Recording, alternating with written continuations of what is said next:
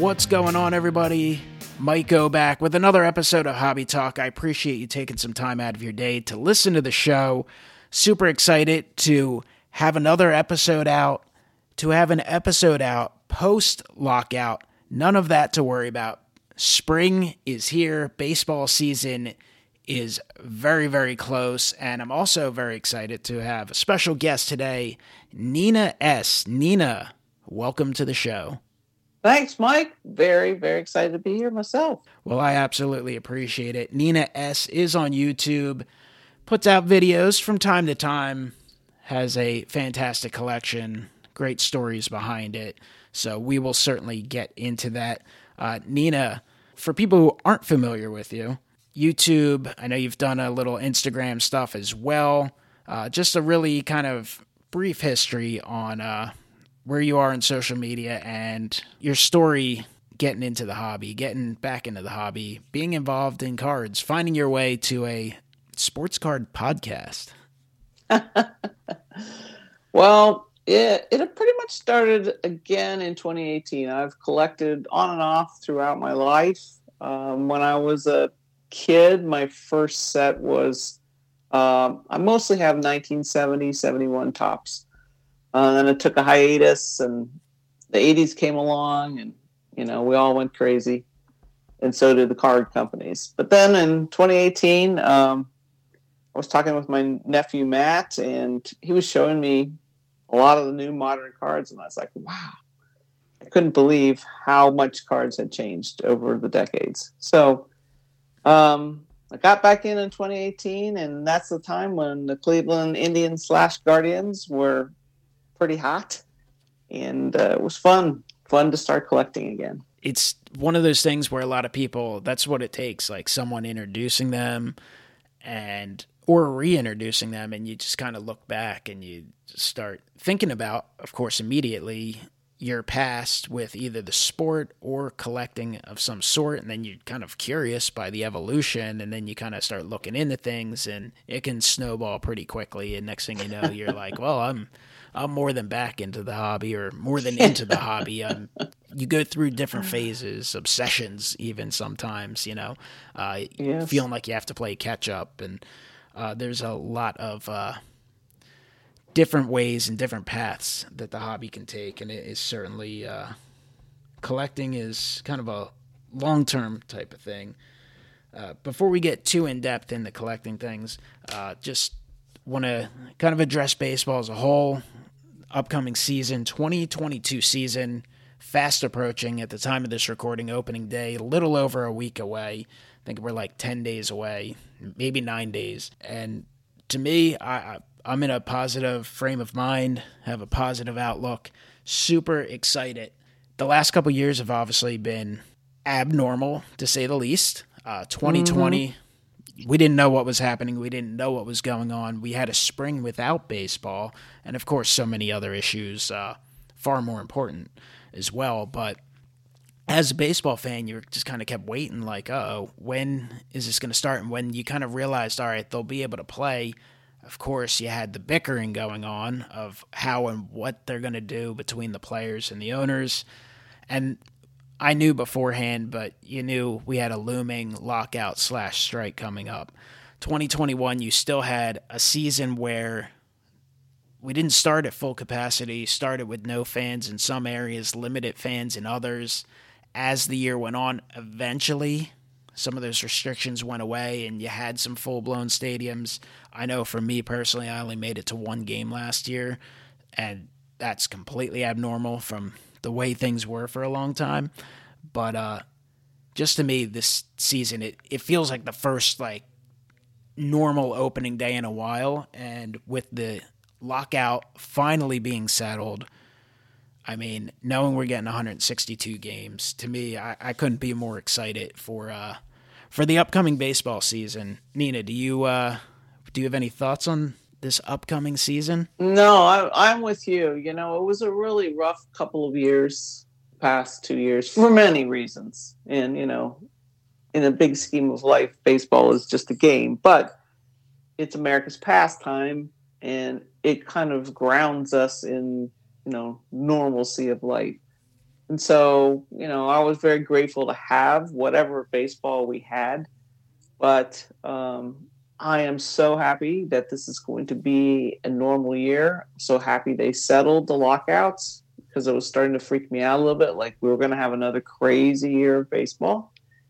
And I just enjoy it. I mean, obviously, as a fan of the Cleveland Guardians, this is probably not going to be our stellar year. Me trying to be optimistic there, but there's a couple players that I'm excited to see again, and we have a lot of young guys. To me, you just never know who the next star is going to be. Jonathan India took off in Cincinnati last year, so who knows? Maybe one of our Guardian players will outshine our expectations. But like you, Mike, I'm ready to go to the games. I'm already trying to line up some dates so I can get back out there. Yeah, and it's you never know when the building blocks start, because I can look back at like old highlights, and the Phillies always put out home companion videos back in the late 80s, early 90s, and now they continue to do it, video yearbooks, and you can go back and kind of watch teams evolve and grow.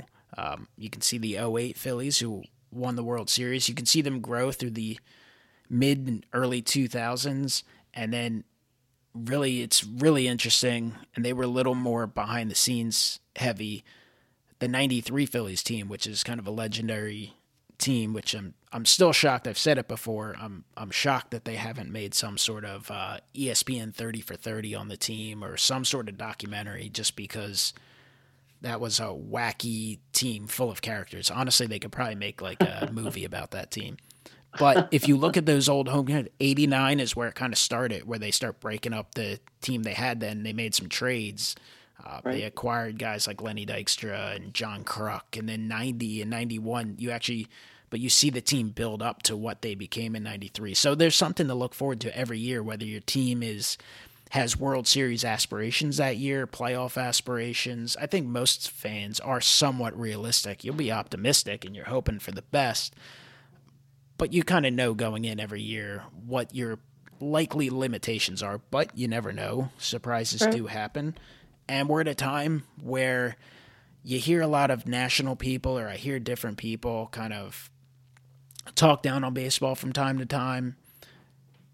But there's no doubt that the young stars in this game right now are just unbelievably talented. I mean, it's an incredible crop of players. So to get out there and go to a game, to see even, you want to see your team succeed, but just to have a chance to witness other players, other teams, potential Hall of Famers, to know that you got an opportunity to see some of these guys that people in 10, 20, 30 years will be looking back being like, man, I wish I got to see that guy pitch. And sometimes you do take that for granted. Like young Clayton Kershaw, used to see him pitch, and it's like, now you look back and like, man, I was really lucky to have an opportunity to see an all-time great, at his peak. So it's just very exciting. No, definitely. You were saying the other night, I think it was on your sale, about, you want to go when the Angels come to Philly. And that's kind of how I feel, All right, so my team might not be the best, but I can go when we play the White Sox and the Angels and, even the Yankees, and see some awesome players that, for the rest of my life. And I can, I saw that guy play, and he was awesome. They beat us 12-2. But anyway, yes, very exciting. And, every year is a new story. I mean, people love reality TV. I mean, I guess, I don't know if that's still the big craze in the TV world anymore, but like the true reality TV is the news, which is ever popular. I mean, granted, things have changed a little bit now where sometimes it's a little different than it used to be, for sure. But sports, it's a reality show. Every night is a new episode, and then you have the whole season, and it's built up on previous seasons. And for baseball, one of the great things is tradition. Right. Some franchises are only 20 years old, but a lot of franchises have 100 plus years of history and tradition and evolutions, and things change. Sometimes, things change in a small way with a little uniform tweak. Sometimes a big change with a full-blown team nickname rebranding, which obviously you're having this year. So opening day, you get the very first opening day for the Cleveland Guardians. So, I mean, there's got to be something interesting and historical to some degree about that, which is definitely fun. Oh, definitely. It's an exciting time, and I know a lot of people. It's a lot of people who are very unhappy about it, and I understand that. The continuity of how long we've been the Cleveland Indians, but eras. There are eras in baseball, and this is a new era. And it's a name. We're still Cleveland, and Cleveland has had a rich, rich baseball history. So I don't think anything really changes that way. And of course, baseball has a rich history, and we will definitely be getting into some vintage card talk shortly. But the fantastic history of baseball, that's one of the things to me that makes collecting fun. And I love the ultra modern stuff and the modern stuff. I personally am someone, I truly enjoy it all. I love it all. I love the pre-war. I love the vintage. Modern from when I was growing up. The ultra modern just to see, hey, who's this guy going to become, or how things are going to develop, and all of that collecting. But the history of baseball is just so unbelievable, and there's so many ways to follow it, and I think that's something that will help a lot of people if you're collecting vintage and if you're getting involved in vintage. And a lot of the newer people in the hobby are going to start with modern and ultra modern, and that's just the natural way people start. They kind of start in the here and now and oftentimes work their way back a little bit. Right. And that's the way I did it.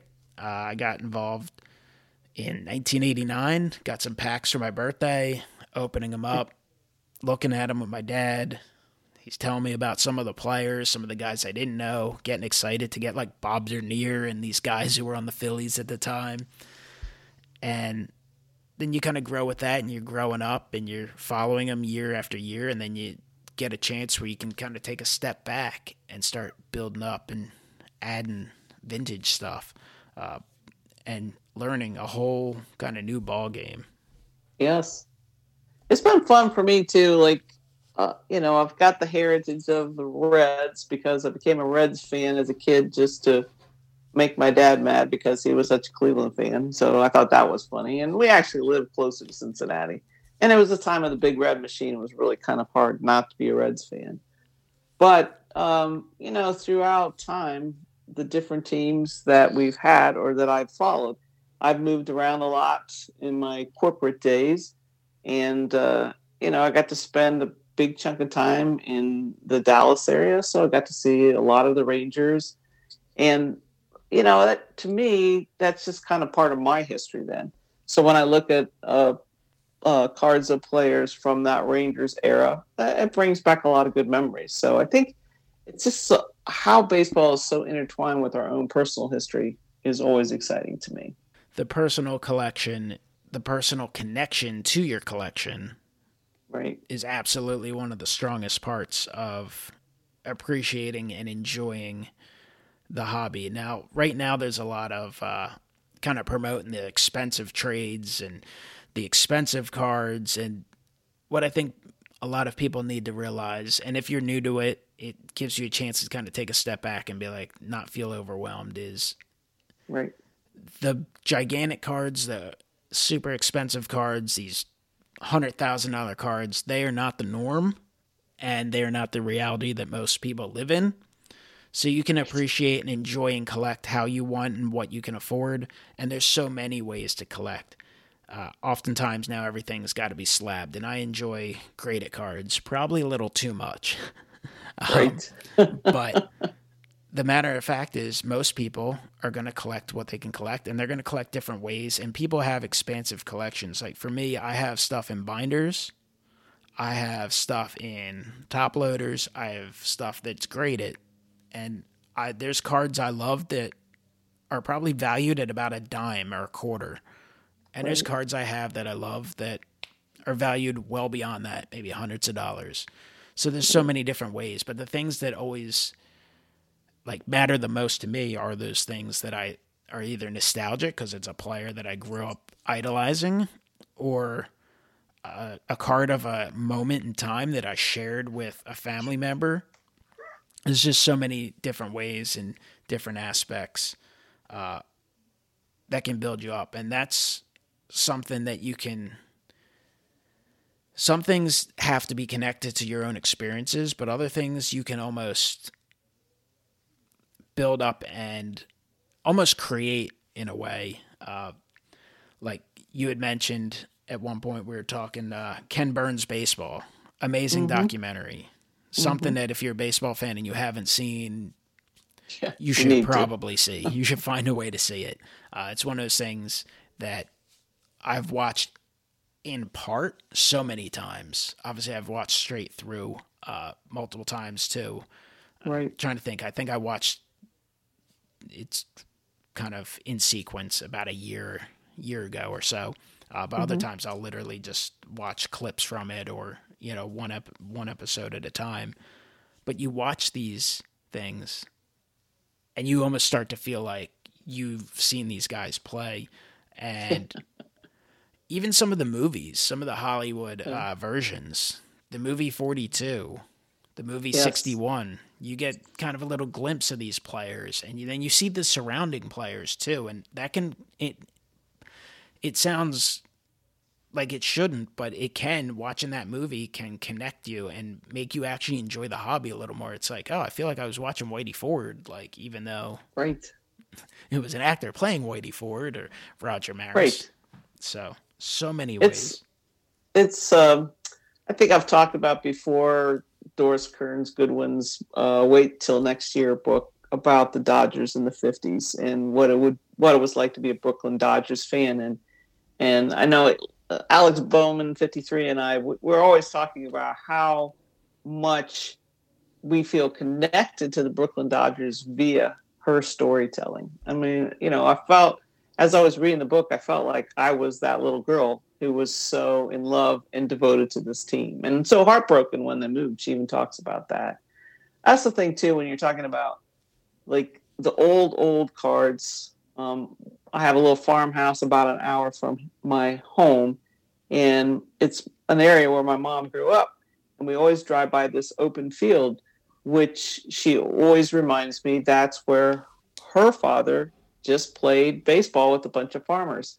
And it's kind of like Field of Dreams to me. I kind of have this imaginary game that I see my grandpa, who I never met, out there playing, and that's what kind of led me to some of the early 1900s cards, because unfortunately my grandpa smoked when he was pretty young, and I keep thinking, like, oh, maybe he had this card, or maybe he had that card, or I wonder who his favorite player was. So it just, I don't know, baseball brings to life so many things in our own personal lives. Again, I keep saying that over and over again, but it does, and you really feel, like you said, part of the rich history of baseball, and which is really the history of the United States. So you say it because it's absolutely true. There's so many old cards. I do look at old players and I'm like, this was someone's favorite player, or someone went to a game and saw this guy get a big hit, and like, it's all connected and quite often underappreciated, I'm sure, by the whole of collectors out there. People who just maybe aren't aware. And I think that's the thing starting out when you get involved in the hobby and you're collecting the modern players, the ultra modern cards, and whether that was 10 years ago or currently today, that's what and you grow comfortable with. So I guess the question comes to people who haven't started yet, that are maybe curious, maybe they want to. Why collect vintage? What's a reason to collect vintage? Or how do you get started collecting vintage? Because even though once you're in, vintage is so much more simple than the ultra modern stuff. Right. It feels like if you're into the ultra modern stuff, you're almost not going to know where to start with vintage because you're going to feel overwhelmed. Right. So what are your thoughts on that topic as you've begun to get involved in the vintage collecting over the last several years? Sure. You know, I remember I listened to your podcast with Dustin Bellinger, I believe, and he was talking about vintage. And I can't even remember where I was. I was cleaning up my garage one spring, and you know, he just talked with such I don't know. He's had such passion for the cards. And I remember him saying something like, you know, just pick a player or pick a team and check out that player. See what you can find out about that player or that card. And then fast forward a couple months, and I was emailing with Rick Vintage Oddball Cards, and I was like, you know, I really would like to get into vintage cards because I am such a fan of the history of the sport. But I get so overwhelmed, like you said, where there's so many options. And, you know, Rick said, well, you know, you're a Cleveland Indians fan. And, you know, I think he goes, from what I've seen of you, that maybe you'd be interested in collecting Larry Doby. And I was like, yes, of course. Larry Doby, you know, the 48 team, the first African-American American League player. And then Rick was also like, or you could think about collecting players who maybe grew up in Ohio. You know, his point was find a way to connect with the vintage cards personally. And that's how I got started. But you're right, Mike.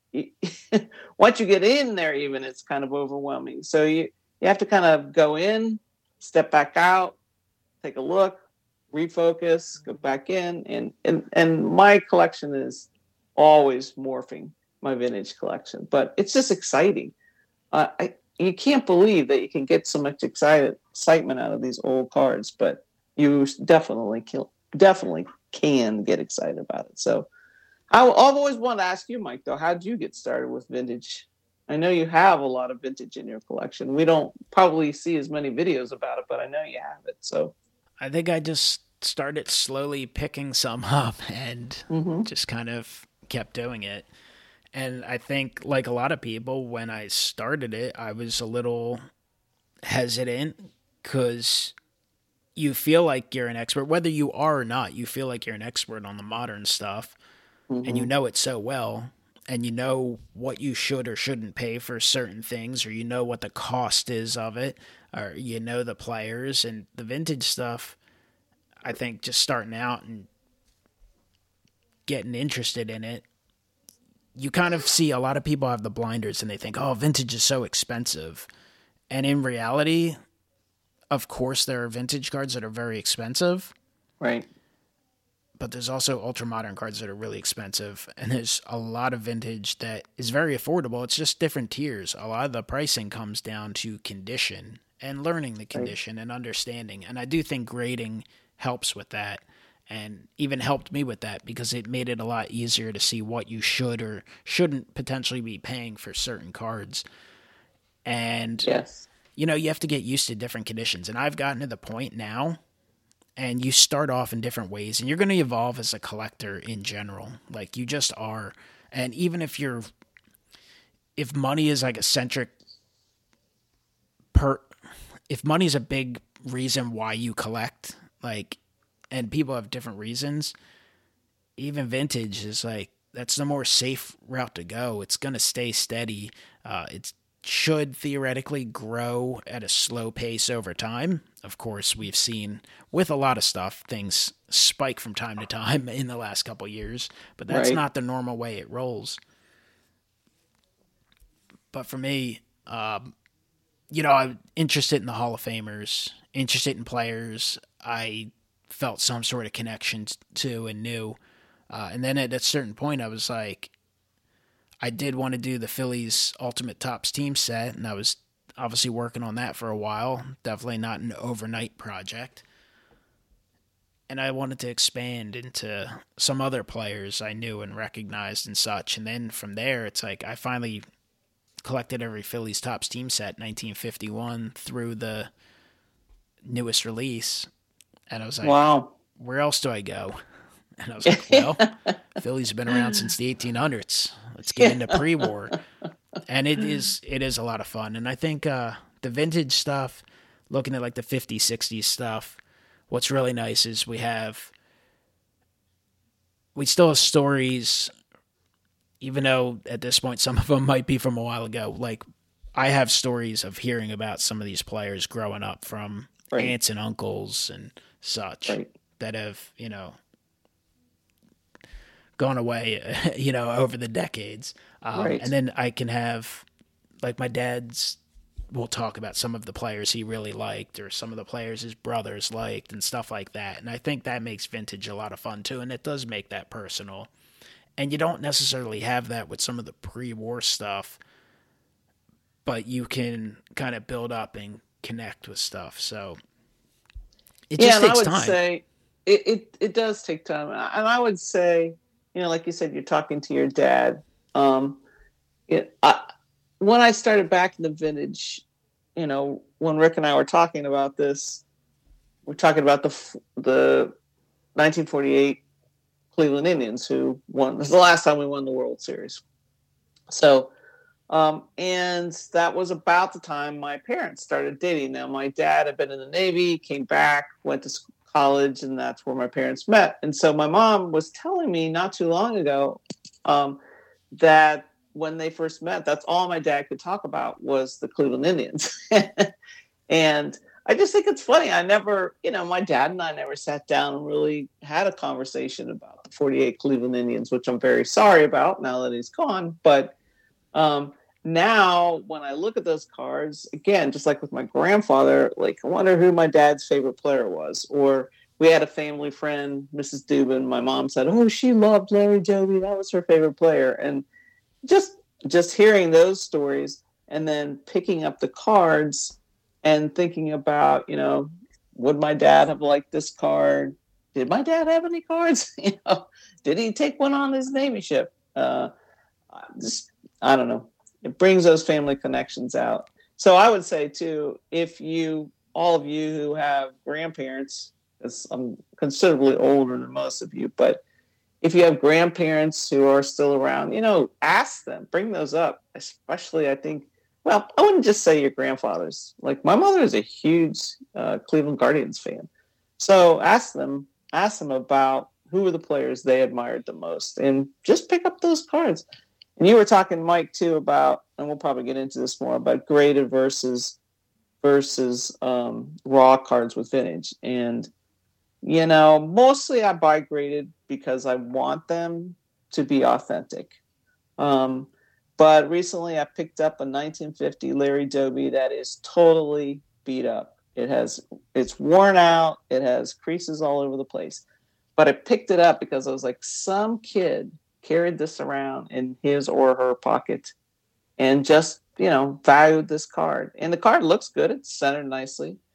And I don't really care, if somebody trimmed it, oh, well, that doesn't really matter to me because I already have a graded Larry Doby 50 Bowman. But it's that excitement of just feeling a card that maybe somebody had, 50, even 100 years ago. Sorry, I get kind of crazy and zealot about these things. So, well, it's just one of the many options and ways to do things. If you're buying graded, if you're buying a more expensive card, a pricier card, there's a lot of benefits to buying it graded. Sure, you might pay a little more, you might pay a little more of a premium, but you have the peace of mind knowing a professional's opinion on the condition and its authenticity, and kind of a way to figure out a fair price point. For sure. So I'd certainly recommend that with certain stuff, but that doesn't mean you should turn down opportunities to buy raw stuff. Just proceed with a little more caution. I mean, I buy beat up stuff a lot and I don't, I don't care, but if I get it at the right price, it's fine. I personally have had very few issues ever getting burnt on buying raw stuff, but I know that it exists. And I know a lot of people, some of it can be very obvious and people just don't look at it. I've actually been to a few just random auctions and I remember looking and being like, at a card, I'm like, that just does not look right. And I've actually seen a few cards that literally were labeled reprint and then had some guys bidding on them. Like, yeah, just so you know, that's a reprint. And the guy's like, Right. ah, you don't know what you're talking about. I'm like, all right, man, I told you. Yeah, you have to be, very careful. I mean, those are different ways to do it. And if you're buying more common, like if you're like, all right, you know what, I want to start off, I like 53 tops or 52 tops, the first more standard size set, whichever you want. 52 is a little more pricey.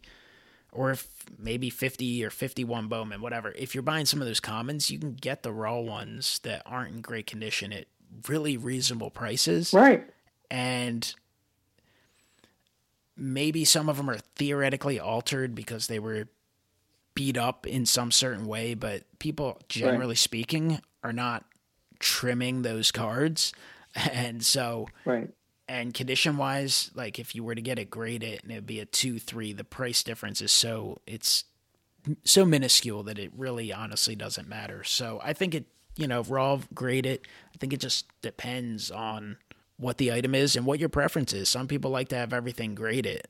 To me, I used to love getting things graded in any condition, but also 3-4 years ago, you could grade cards for $6, $7, $8, and it wasn't a big deal. But now, with grading prices closer to $30 and $50, you do have to take a step back and decide, is that worth it or not? And there have been times I've gotten Phillies cards that I want graded because I like having, especially with the odd releases, I like having the identification there, and I just like having portion of that collection slabbed where I'll just bite the bullet and pay the grading fee. I'm like, oh, this is like an $8 card, but whatever. That's just a personal choice for me, the way I want that portion of my collection. But some people like to display them all in binders too.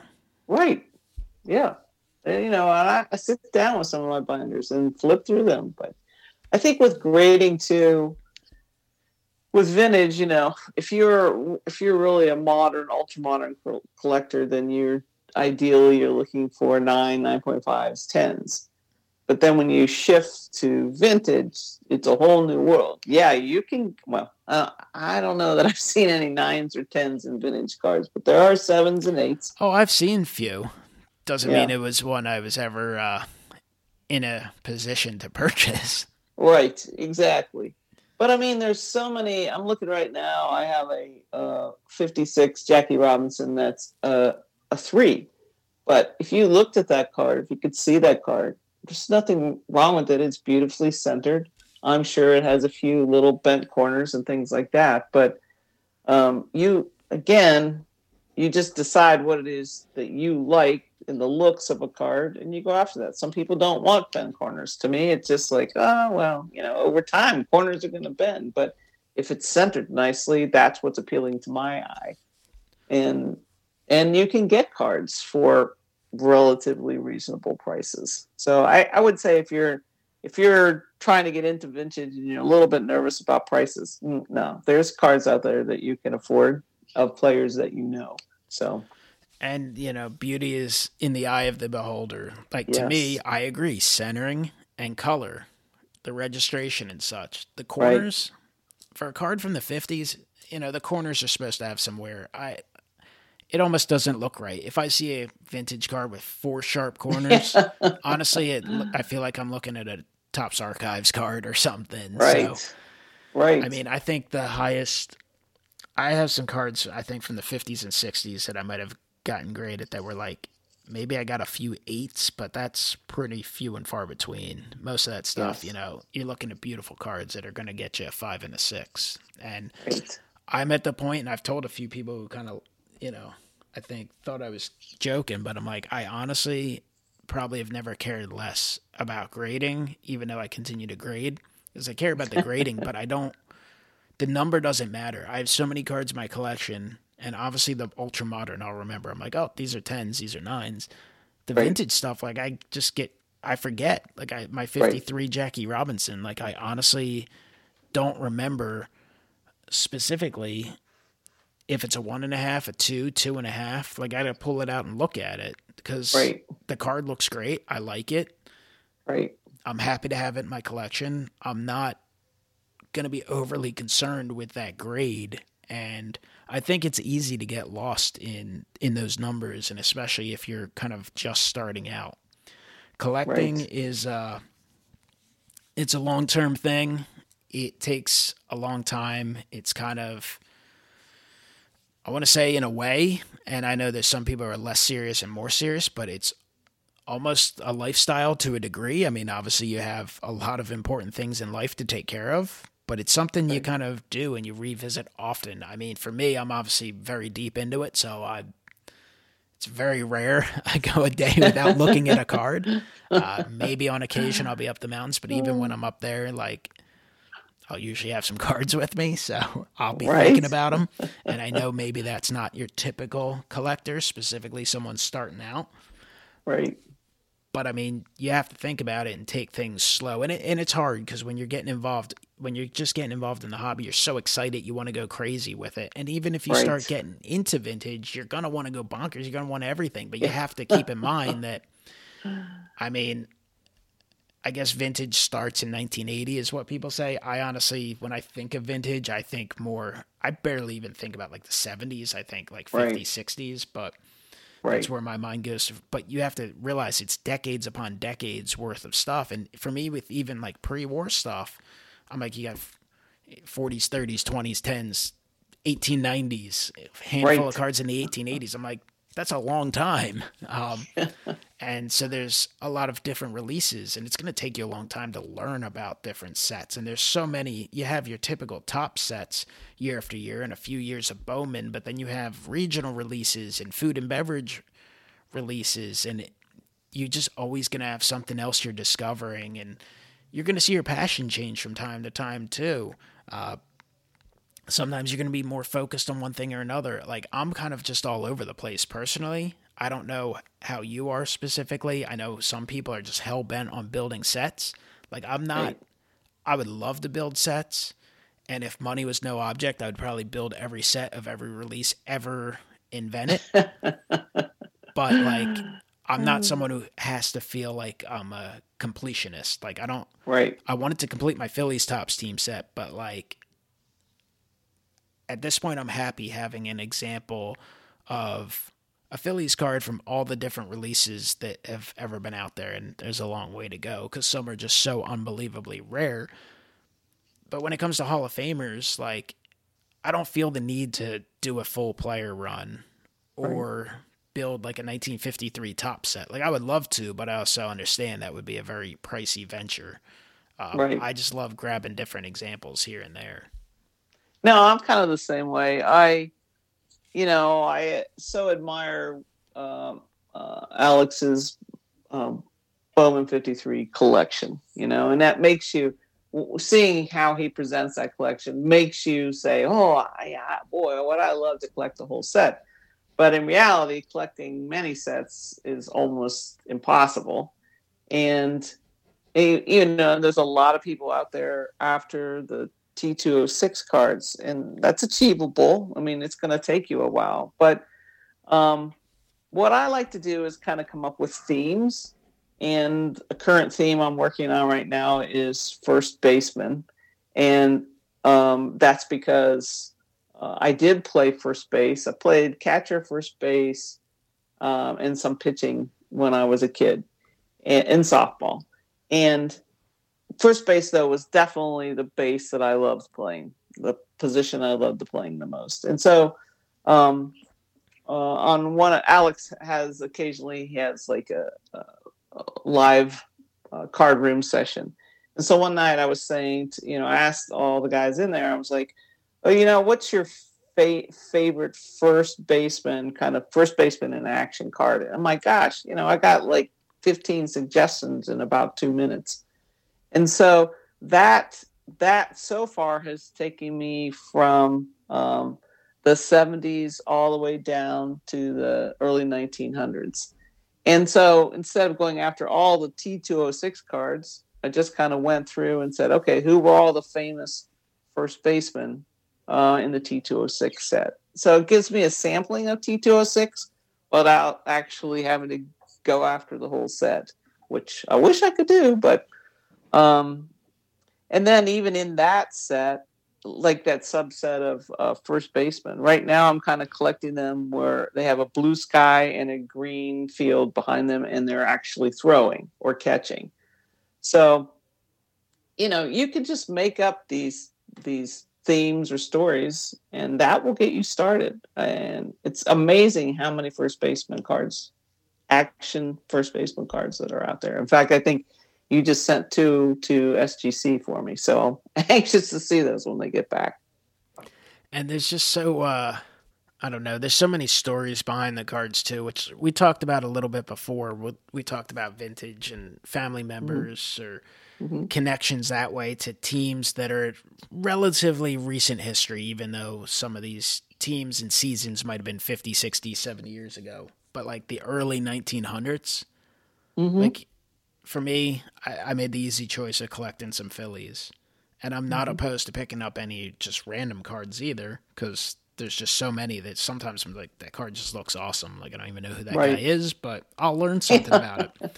And like some of the old Phillies, I would be just researching on the internet as much as I can about them. I'm like, oh, this guy played, and I look up like on Baseball Reference, it's just an amazing website for baseball fans, and I'm looking up the career statistics and where the guy moved, and then I'm clicking around and reading stuff. I'm like, oh, this guy played 4 years and then moved to Florida to be a orange farmer or something. I remember the one guy, or maybe one of the old Phillies guys had moved to Georgia and bought a peach farm or something. And I'm like, it's just neat. It's interesting to kind of see how some of these careers evolved and some of these players, and just to learn something new about a player or team. And I mean, baseball's got a very, very rich history, as you mentioned.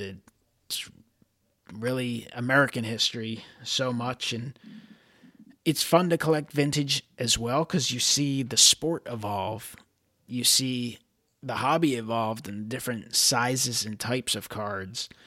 And I think if you really get yourself and allow yourself to get involved in vintage and learn even more about the history of the sport, that will give you a better appreciation of the sport in general, including the modern times. Yes. And a better appreciation for the hobby and actual rarity and stuff like that. Maybe even a different perspective. And, I like collecting the brand new stuff a ton. Not just Philadelphia players, but just guys I enjoy watching, and rookies and guys who have been around for 2 decades and are on their way to the Hall of Fame. It's a lot of fun, but collecting the vintage, I think, has improved my appreciation. And I think sometimes we see this in the hobby, maybe not as much lately, but you have kind of like the two different worlds. You have the ultra modern and you have the vintage. You have people who are just focused on one thing or another. It's like there's the perspective of, oh, this guy's a vintage collector. He's grouchy. He hates baseball, and it's not as good as it used to be, and it never will be. And then you have the ultra modern people who are like, those guys, they're all dead. They don't matter. And it's like if you merge them, it's actually pretty great.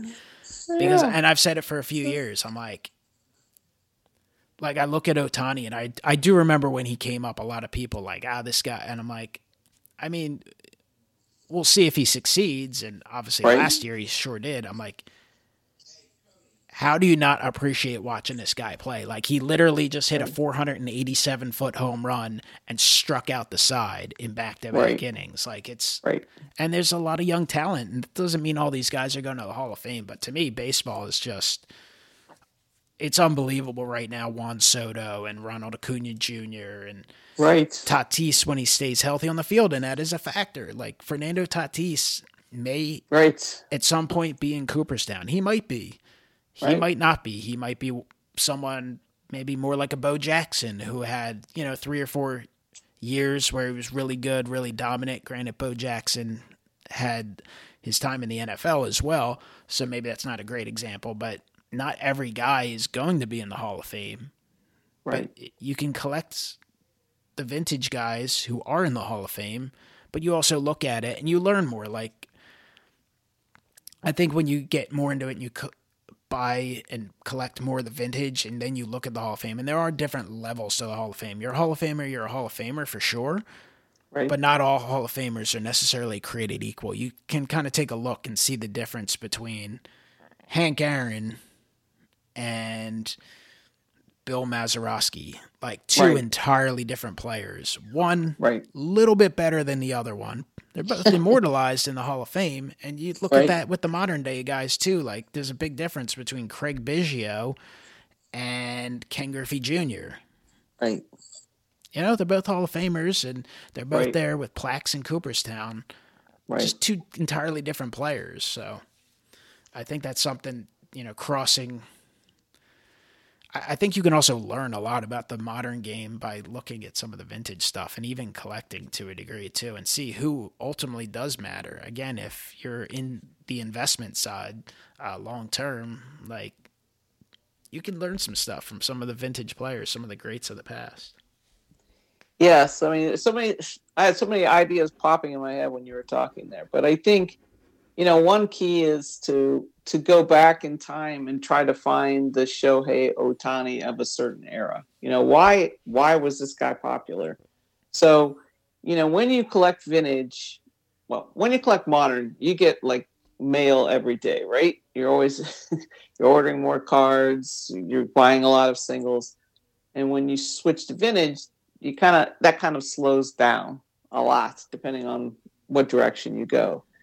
But I remember Terry and Alex both have said, and you just said, like when you get the card, you sit down and you read about the player and why was this player so good? Why is he in the Hall of Fame? And that will teach you a lot about, why people are the stars they are today too. So it's that constant connection back and forth. So I think you're right. There are people out there who are definitely vintage and definitely ultra modern. But I think I would encourage anyone in either camp to explore the other camp because there is a lot. There's so many great players today. I'm glad you brought up Tatis. I was like, oh, geez, I can't believe he broke his wrist. And is this going to change who he is? Which makes me sad because, I hope he overcomes it all. But he's such a great face of baseball. The NBA has all their superstars, and don't get me wrong, I love the NBA. I watch games all the time, but baseball could use those kind of superstars. So, but then you say, okay, well, who were the superstars way back when? I know a lot of people right now I've seen a lot on Instagram about a T206 card of a guy named Hal Chase. And I didn't know who Hal Chase was. Shame on me. But it was one of the bad boys of that era. It was gambling and betting on games and things. So like, gosh, who would do that now? Well, I don't know. Maybe they are doing it. It's so easy to bet on games anymore. But I don't know. Just those rich stories and connecting, try to connect the past to the future and vice versa. Plus, we're also, the cards we're collecting now, someday they're going to be vintage cards. And we're going to be the people sitting around talking about, Mike Trout, Shohei Ohtani, many, many famous players. Shane Bieber, I hope, in my case. Yeah, well, when the cards you first open are back in 1989, and you're thinking, they're not that old, and then you compute the years, I'm like, oh, I guess my 6-year-old nephew would consider them pretty old. Oh shoot! Yes. But time flies, and things evolve and change, and that's one of the great things about the hobby, though. Like I love a refractor and the shine as much as anyone. But I also love that paper artistic look of the 51 Bowman. Right. They're so cool. They're different, but they're all part of an evolution of a great game and a fantastic hobby that, people have been involved in some way, shape, or form for a very, very long time. I would say too, if you're trying to get into vintage, there's a giant, very heavy book called Classic Baseball Cards, The Golden Years, 1886 to 1956. It's by Frank Slocum. And as far as I know, it's mostly used copies that you can get out there. But what it has is it's a huge book with every set from 1886 to 1956 and colored pictures of all those sets. So you could just sit down and, sometimes over breakfast, I just flip through the book, look for, pictures that are interesting to me. Why, who is this player? Why was this photograph taken? Why was, who's done all the paintings of all these vintage cards? So if you really wanted an introduction, and the book doesn't cost that much, I think it's like $25, $30. So that's one direction.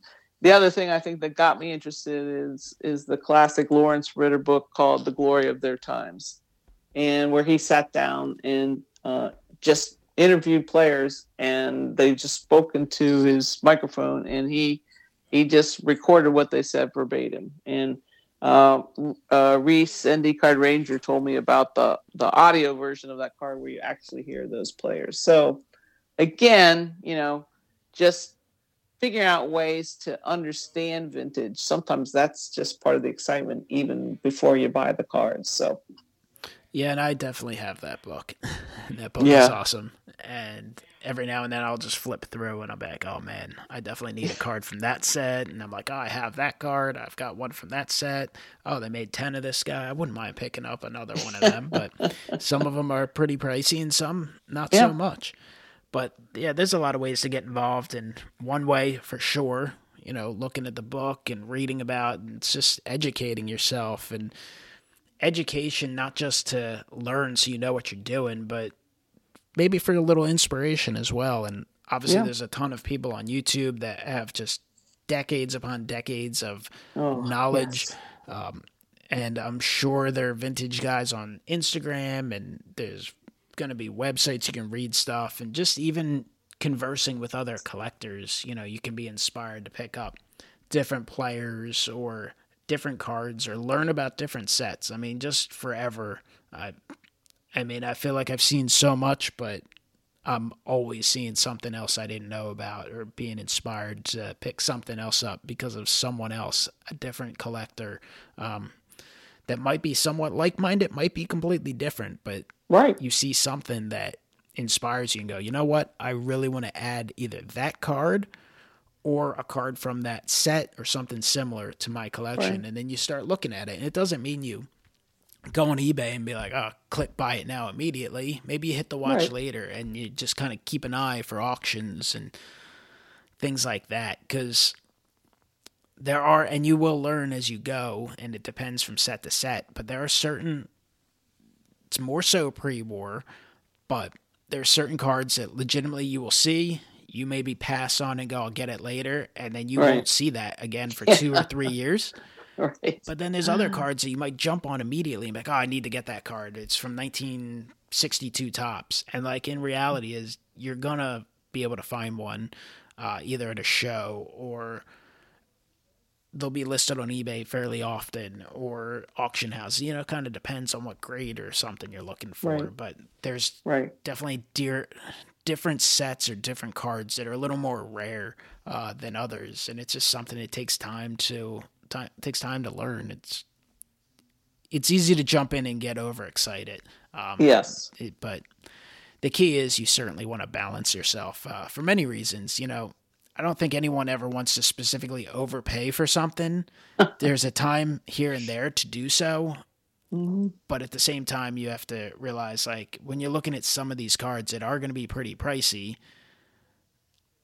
you want to save some funds for some other things as well.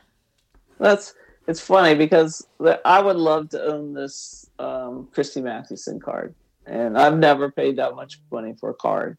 And I've been thinking lately, like, okay, I have some money saved up. Should I just take the money out and buy the card?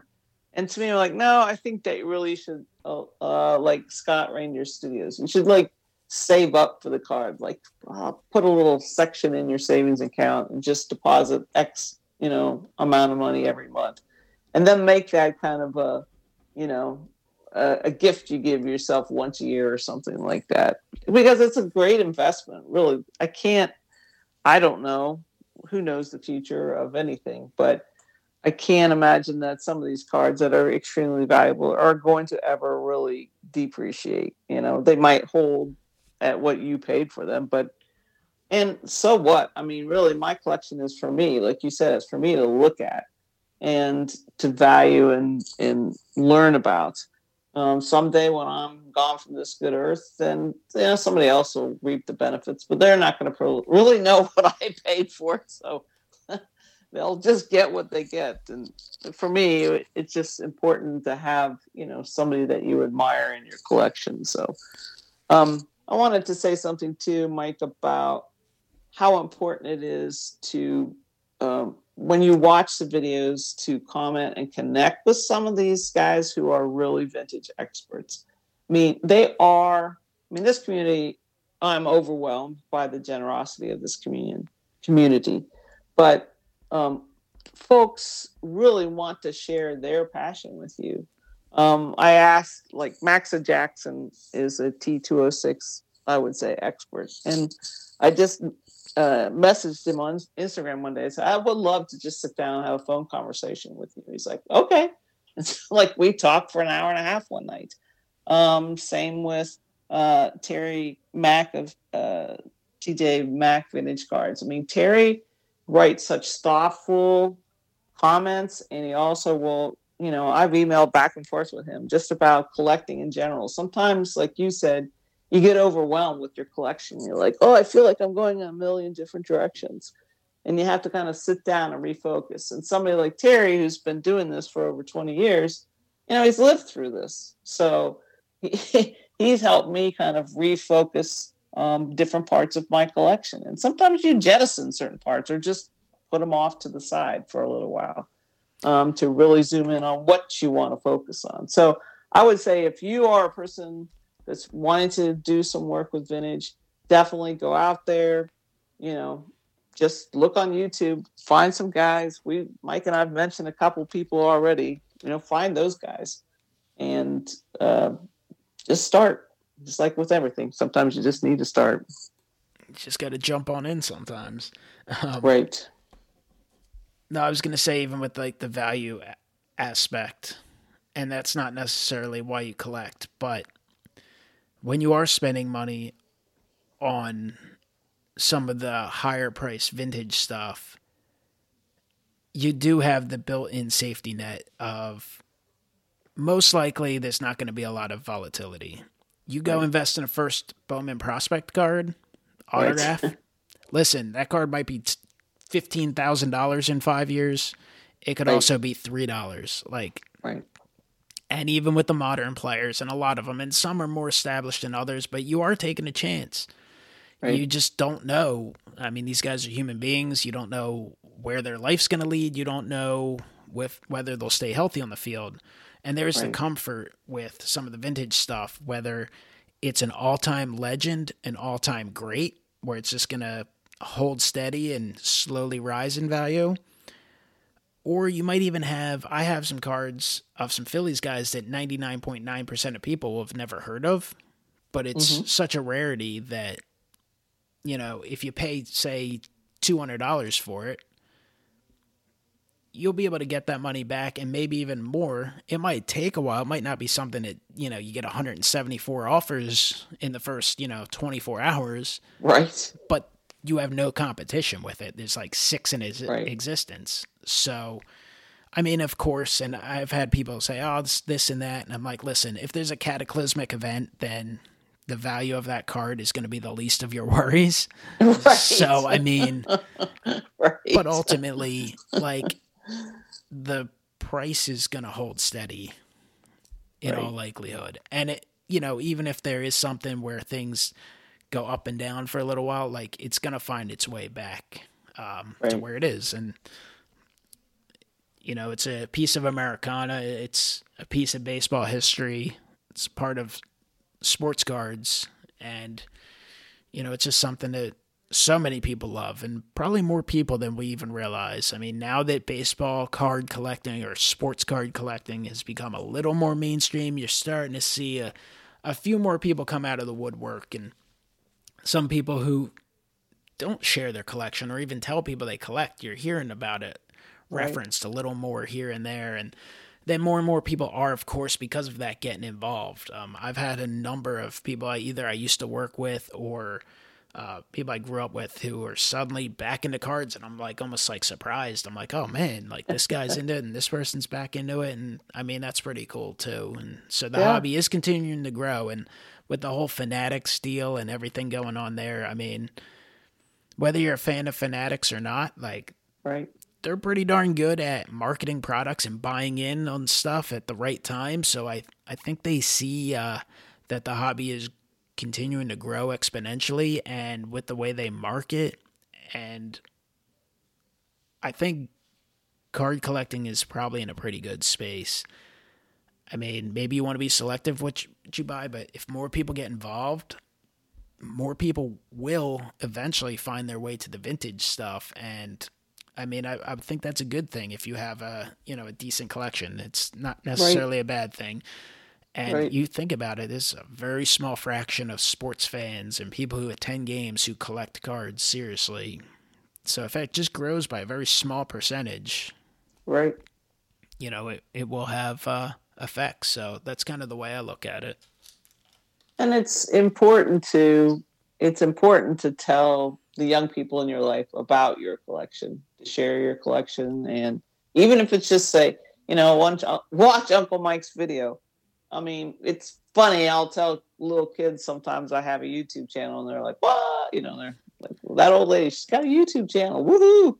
But I've also got a couple of kids interested in collecting cards, and that's the most exciting thing to me is when you get somebody young interested in this hobby.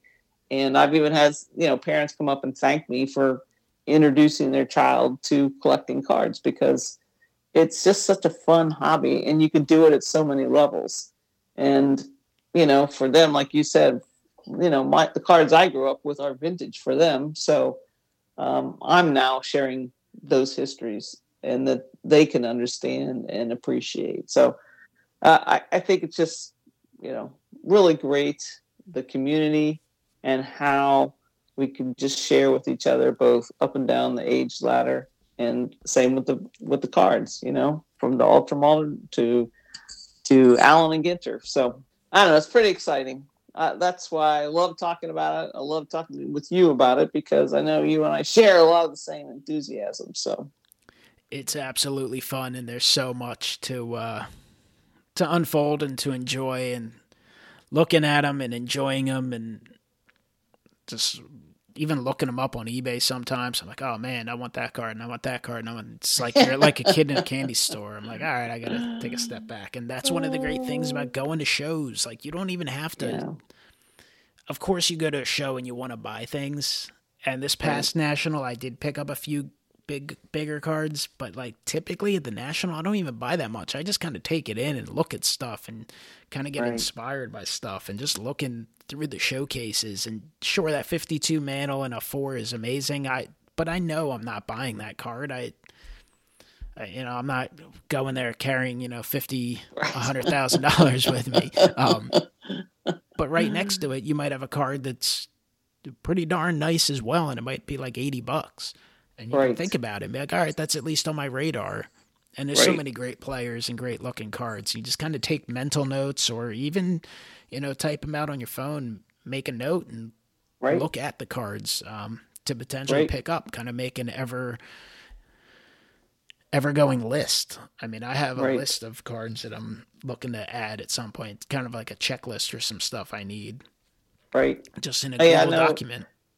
Yes, Google Doc, or just sometimes, like I sometimes just take a photo of the card and put it in a separate folder in my photos, and I'm like, oh, what were the cards I was looking at? So yes, because you definitely can't afford. Well, I can't. I don't know. Some people probably could, but I just can't afford to go out there and say, oh, I'm going to get these 10 cards this week. So, but I want to know if if I'm just wanting to spend some time on eBay and look around at the cards, it's nice to know the list. And I do put a lot on my watch list too. Thank goodness for reminders of, what you have on your watch list. Cause I'm like, oh, and I think a lot with vintage cards, if you put them on your watch list too, that you will get a deal. If it's a buy it now, a lot of those folks, if you're on their watch list, that they'll send you a discount. So I would say put it on your watch list for at least a week before you pull the trigger, unless you're dying to have the card. Oh yeah, I love the watch list. Just waiting for the offer request. Yeah,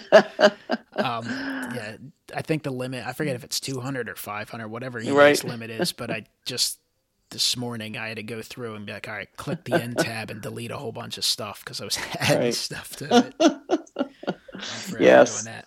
But Nina, It's been a fantastic conversation. We've somehow managed to go over an hour already.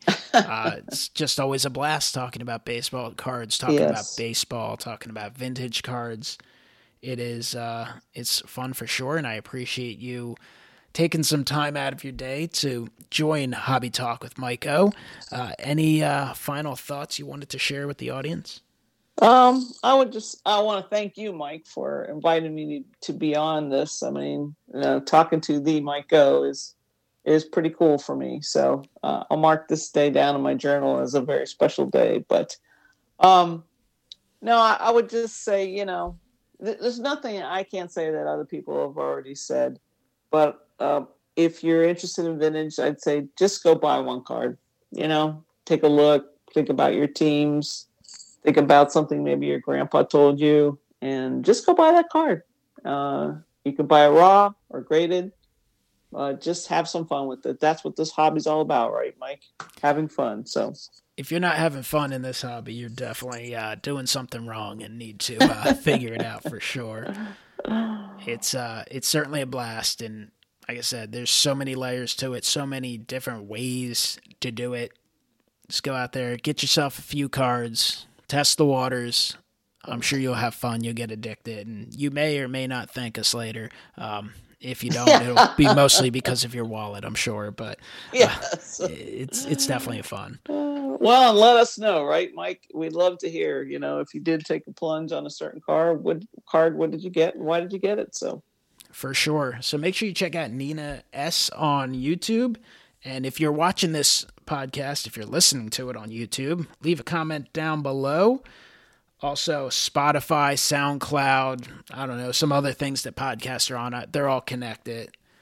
Like them, comment on them if it allows you, and definitely appreciate the support. Hope to be back soon. Hope to have Nina on again soon, and appreciate everyone listening.